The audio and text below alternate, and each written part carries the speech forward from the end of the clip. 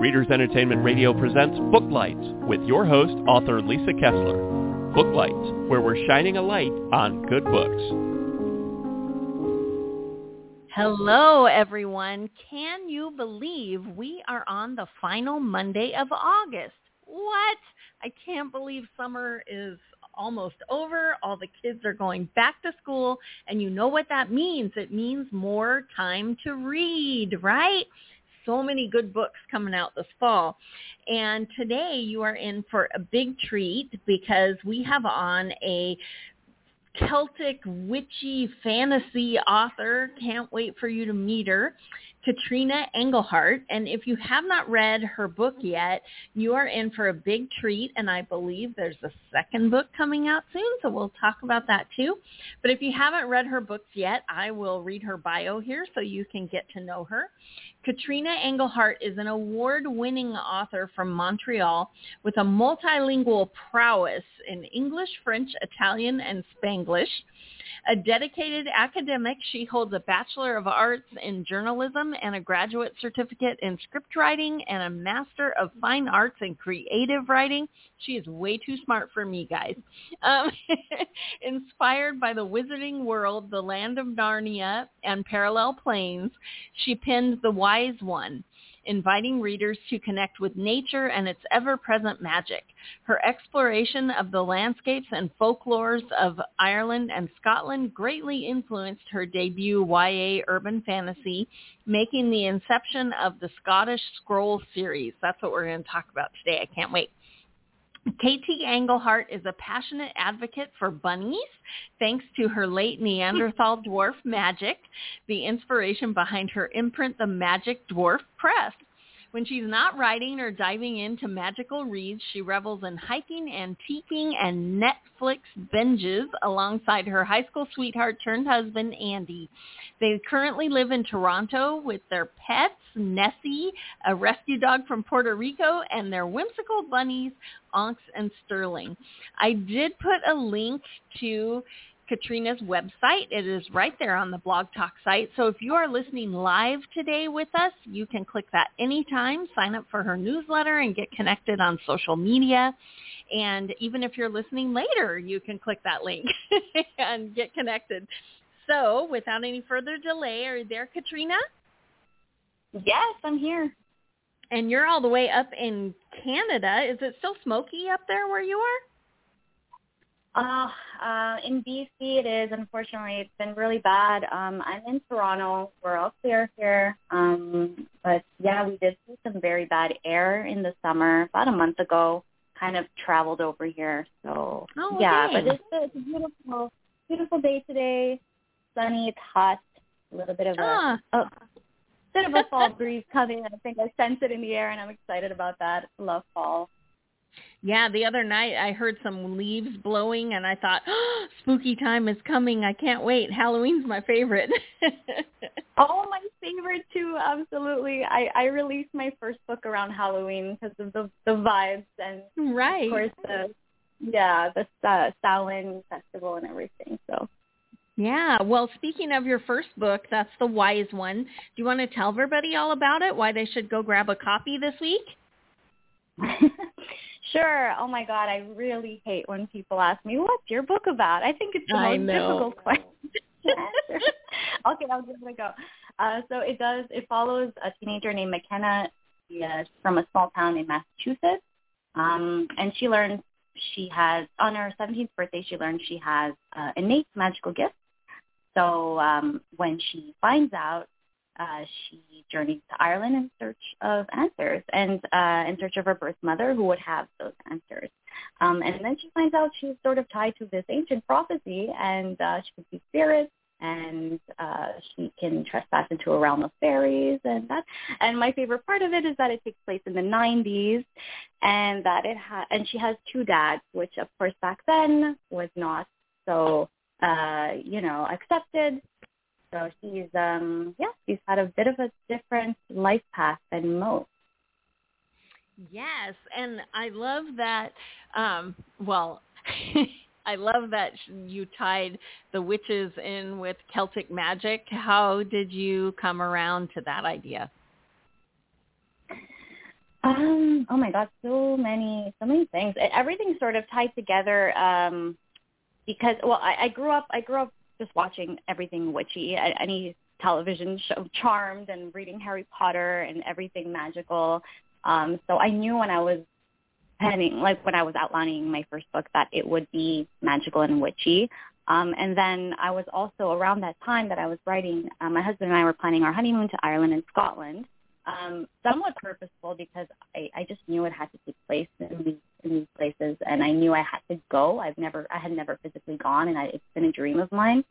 So learning on that trip about the folklore of Ireland and Scotland, and of course being in those magical, mystical, completely stunning landscapes, it really inspired the story. So yeah, it's like kind of a road trip, the first book. It's just like going to the places I've been to, and I really tried to bring the magic out from the landscapes that we saw, and the people who are also so kind, and then the history behind it, and of course the real life witches that are from certain places like Kilkenny. There's a legend of a witch there that I've incorporated into my story, so that sort of thing. I hope that's not too wordy, but yeah, it's a big question.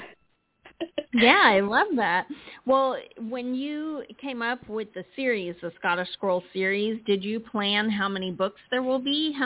Or are you just playing it by ear depending on ideas? What are you thinking? I knew there would be 3. I don't know whether there will be more. It's been called a trilogy before, but I honestly don't know if it'll conclude in the third book. Which I know a lot of people don't like to hear that. They're like, I want to know exactly how many I have to wait out for. So yeah, definitely 3. I may end it at 4. I may end it at 3, something like that. Okay. And book 2 comes out soon, doesn't it? Can people pre-order it? Yes, it's up for pre-order right now, but just the Kindle version. I don't think Amazon allows to put a print up for pre-order for some reason. But yeah, and then it'll be released November 16th. Oh my gosh. Yeah, so soon. Yes. And it's called The Twin Flame? Yeah, so it's the sequel to the Wise One, and it's the more of McKenna learning more about her abilities, and just like kind of honing her skills, and like getting into the bit of more darkness within her that she's not sure whether to fight or embrace. Like, so there's some morality issues definitely going on in the second one, but it is more magical than the first. And yeah, it takes place in Scotland, whereas the first one takes place in Ireland. Oh, wow. And you said that this is like YA urban fantasy, but does it have a love interest? Is there like a romance subplot going on? There is a romance subplot. I don't like to lean into it too much because I know there are such devoted paranormal romance readers out there, and it's just not that. It's not a paranormal romance, but there is an enigmatic, good-looking guy. There you go. He's there. He's around, and he's super cute. And yeah, it's definitely a subplot rather than a main plot. Right. Yeah, but we like to know that there is someone for us to root for.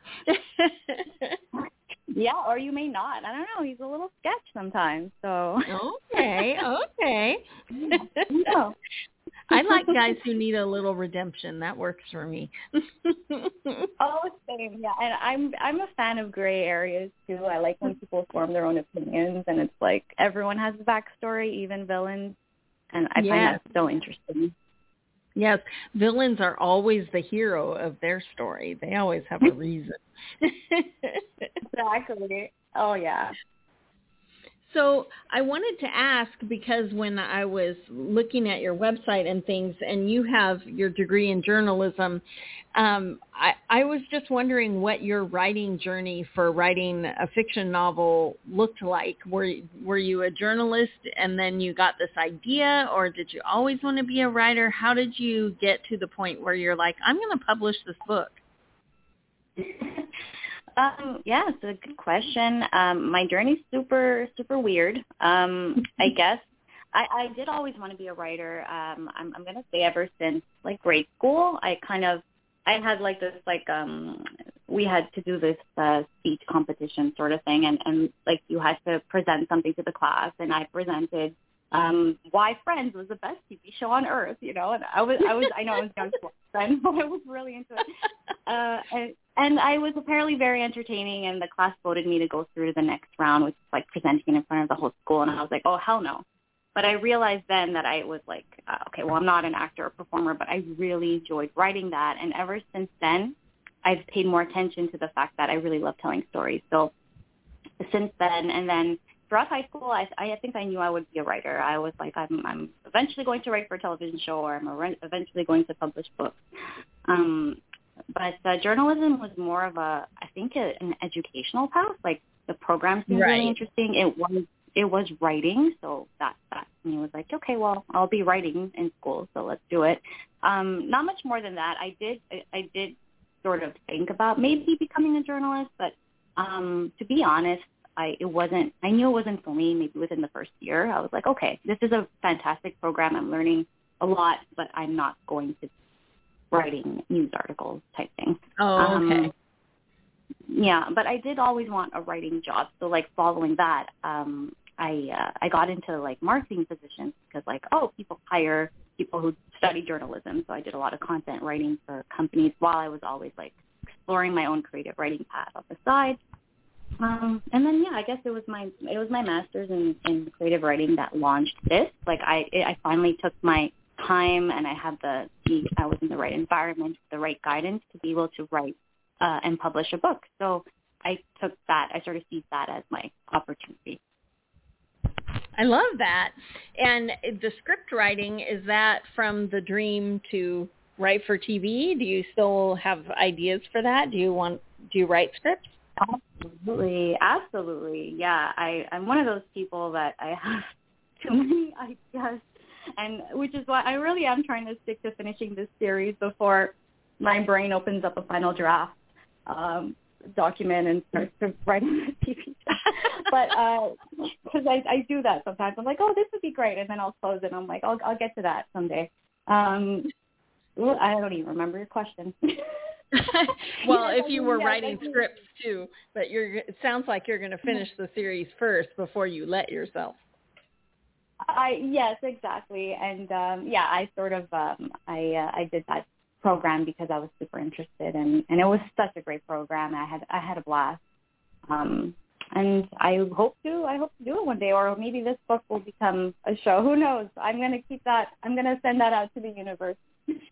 Yeah, there you go. We'll put out all that energy and see if the Wise One might be the first step into a TV show. That would be cool. I would love that more than anything. So what's next for you? Are you writing, well, Twin Flames probably done, but what are you working on now? I am a terrible editor, as in self-editor, I should say, because I keep going over the draft. Oh. So I am doing that. I am delaying sending it to my proofreader. It's all been edited and everything already. I'm just sort of now picking at it, and then it's going to go off to the proofreader. I'm still a little bit stuck on that, and then just like kind of spreading the word out for this book, and then I will dive into the third, because I'm not really capable of starting the third while this is still on my mind. But the third is outlined, ready to go. I'm just going to focus on this first. Love it. Are there other genres that you dream about writing when this is done, or do you love YA? Are you going to stay there? Yeah. Well, I do love YA. I think it'll always be YA, maybe even a little lower. I'm interested in middle grade. I think there's such mature readers out there that even middle graders love reading YA. So that is still the audience I love the most. But magical realism more, I think, for the next series or the next book, like something that's a little bit more grounded in reality with magical elements. And I'm like kind of thinking about one day writing a nonfiction, just like kind of witchy wisdom type narrative, and things I've learned and things that have helped me in my day-to-day and stuff. So, yeah. Love it. Keeping my options. Yeah, I'm writing my first nonfiction book right now because I had my Kickstarter launched and funded, so I'm making my own tarot deck, and I'm writing the nonfiction book to go with it because I've always taught practical tarot classes where you read intuitively and then you find ways to use tarot in your everyday practical life. And so now that the Kickstarter happened, I'm writing the book and I'm going, oh my gosh, wow, nonfiction is that's pulling whole different muscles. Oh, so it's been really fun. Congratulations on funding your tarot deck. That is amazing. Thank you. It's very exciting. Yeah. Oh my God. I hope to one day have my own oracle. I have oracle cards. I never learned to read tarot, so that's amazing already. So how do you find? Do you find there's a huge difference for you, or do you sort of just stick with tarot? Well, I have tarot and oracle cards. I have a gajillion. It's very sad. It's like a sickness. I have so many. But in my defense, I do use them very much. But I'm very excited about the tarot deck is coming together, and it's gorgeous. And so the book, so I'm writing the guidebook and the book on how to read tarot right now. So anyway, it's been wild because I think I have 44 books out now, but they're all fiction. And so writing this one has been wild because it's like, you know, your internal editor as you write is always kind of mean anyway. But then when I'm writing nonfiction, she's just in my head going, boy, this is boring. Why does anyone care? I'm like, we can't put a dead body in this book. That's so interesting. And it is the imposter syndrome. And I think all writers that say, why should I write a nonfiction? What's so special? And why would anyone care? But I mean, what you're telling me so far, I'm already one of your buyers, and I cannot wait to order your tarot deck. Oh my gosh, yeah. Well, thank you. Yeah, it's been wild, but but I know that you know, it's just that constant internal editor that you have as you write. I just didn't realize that I would have her for nonfiction also, because I've taught this class a million times, and so I know what, you know, but anyway, just I guess writing it out on paper, she's in my head going, I don't know, wow, this is really dry. Dang it. Oh my God. I'm sure it's not dry at all. I have to ask, you. I know you're the one interviewing me, but I have to ask, what's your favorite deck, and do you have the Starseed Oracle? You know, I have so many friends who tell me, you will love the Starseed Oracle. I do not have that Oracle deck yet, but you are not the first who has told me that I need to get that. But my favorite Oracle deck, like the one that I use for readings for other people most often, is the Mystic Dreamer. I just love that deck. So that's my go-to. I also like the Light Seers Tarot, and I teach Tarot for Writers class, and every time I do that, we all share our different decks because we're looking for the core symbolism and things. And I have gotten so many adorable decks from my students sharing their cards. So anyway, I also have the cute Ghost Tarot, is adorable. And highly recommend it. It's so cute. Yeah. And I love Halloween, so of course I have Jack-o'-lantern Tarot and Halloween Tarot and the Nightmare Before Christmas Tarot, but my go-to that I use the most often is probably the Mystic Dreamer. I also have the Muse Tarot that I use for writing, and I have Pirate Tarot that I used when I was writing my Immortal Pirate books. So lots of tarot decks. Oh my God, I love that you themed the tarot cards you used with what you were writing. I think that's like a whole other brilliant method you discovered. Yeah, highly recommend if you can find a tarot deck that is kind of along the same theme as what you're writing, because the images on the cards will really pull ideas for you, and you flip the card, because I'm kind of a pantser. I usually know the end of the book and the beginning, and I don't know how I'm going to get there.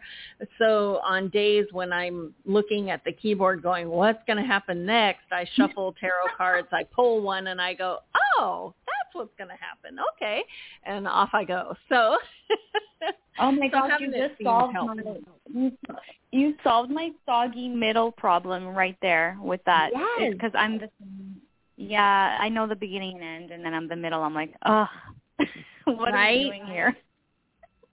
Yeah. Oh my God. For any writers who are listening, I so recommend having a tarot deck for your writing, just because you don't even have to use the traditional meaning. You might flip over the card and it's raining on the card, and you go, oh my gosh, I'm going to make it rain. That'll fix everything. Because tarot is just a tool to tap into your intuition, and too often writers get caught up in what they think the plot needs, what needs to happen, and you end up cutting yourself off from your own writer intuition because you're so busy trying to force your characters to do something. So if you can shuffle your cards and spread them out and have the intention of what happens next, you're going to see whatever you need to see on that card, and then just go with it. Trust it, because that's your intuition right there. So for any writers listening, that's my 2 cents on that. No, I just got goosebumps, like for real, because that's exactly what I try to explain cards do, because, then you have like skeptics or my husband who doesn't believe in anything, which is hilarious because we're very opposite for that. And he'll be like, oh, so what's going to happen in the future? And I'm like, it's not that. It's just tapping into your intuition. You said it beautifully. Yeah. When people say, like, my dad is very cute, it's always been my side thing that I've always had my tarot reading business, but my dad will go, did you tell any fortunes today?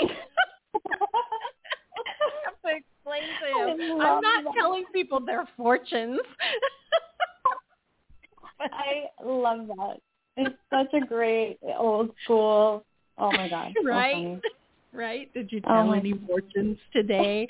No, I did not. It's such an important message. It's such an important message to tap into or regularly check in with yourself. Like whether that's, you don't have to be into tarot. You can just take a walk every morning. And that's something I'm trying to it's a big message for my book, for me, my book as well. It's like we forget the human aspects of ourselves easily these days because of tech and AI and all these things. And I think that's one of the reasons why I wanted, I took 1991 I am born in 1991, but that's not. Oh, my daughter too. Oh, you sound way too young to have someone whose daughter was born in 1991. Thank you. Well, I was a baby when I had her, but still. That's the story you're going with. Okay. Yes, that's it. Yeah, no, that's it. So just to say, it's so important to check back in with yourself. And McKenna will do that, and we'll try to she's a bit she'll do things on a whim because that's the gut feeling she has, and even if it means following a bird to Ireland, which is a teeny part of the story. It's just because it ends up being synchronistic and more so than anything. So I don't know. Now we're going on to other things, but yeah. But I love too that when you set a book, you have to deal with tech is a real thing, and you have to deal with what that is. And if you can set it in a time when maybe tech isn't so intrusive, like the 90s, that can really change a lot of the things that are possible in your book, because it's not going to be all over TikTok. It's, in the 90s, I think in the 90s, we still had dial-up and Nokia phones, right? I mean, Well, yeah, I mean, that's even later 90s, like 1991 was rare. People had, like, business people might have had those big chunky cell phones, and that's about it. Like, it's not a regular thing. And like, one of the things was, so for instance, in the first book, she's like looking up stuff about Ireland, and she's doing it through Encyclopedia Britannicas. It's like, she's not, you know, which makes it Kids so are much like, more what? fun. Yeah, sorry, children. It's just fun. I don't know. And I had that as a bit of feedback with my mentor, who was like helping me throughout and guiding and editing this book while I was writing it in my master's. And she said, "Why are you making it take place in 1991? What is the significance?" She almost tried to convince me, like, you know, readers like modern day settings. And I was like, I hate modern day settings. So you know what? I don't care. Cell phones are too easy. Right. Well, whenever I have thriller writers on, we always talk about how'd you ditch their cell phone, because really you can do so much on your cell phone. For thrillers, often the first thing they have to do is get it wet, or it has to get stolen, or, you know, because you can figure out too many ways out on your cell phone. So, you know, that's a great point for thriller. Yeah. So anyway, I think it's cool that you set it in the 90s, and YA readers now, I think that's probably really entertaining. I hate to say it's historical, but anyway, it's probably really entertaining to them that they have to go to the library and use real books. What? Yeah, call it retro, not historical. Yes, retro. There we go. I like that better. We're less old that way. Right. It's just retro. Yes. Well, I wanted to ask you, who inspires you? Everybody who listens always likes to add to their TBR pile. Who do you like to read that you put the book down and you're like, oh my gosh, I got to get to the computer? Oh my gosh, that's such a big question. I actually read across genres. I don't have a specific like YA author that like is like legendary to me. No, I love, and especially when I'm writing this genre, actually I read nonfiction when I'm and I kind of like try to stay inspired while I write rather than read stories that are similar to mine. But yeah, like, I mean, Cassandra Clare is like pretty freaking amazing. Sarah J. Maas, I haven't read much. I'm not a huge reader of hers, but I've read like a couple like a long time ago, and I remember like at the time being like it rocked my world, you know. So I go through phases. This is the thing. Yeah, and I just love jumping around with especially nonfiction. It's weird. Yeah, well, I like to read nonfiction and watch, I call them homework TV, but I like to watch documentaries about what I'm writing about. Like one of my Immortal Pirate books was going to have Atlantis in it. And suddenly I went down a rabbit hole of binge watching every single documentary I could find on Atlantis. It was really interesting.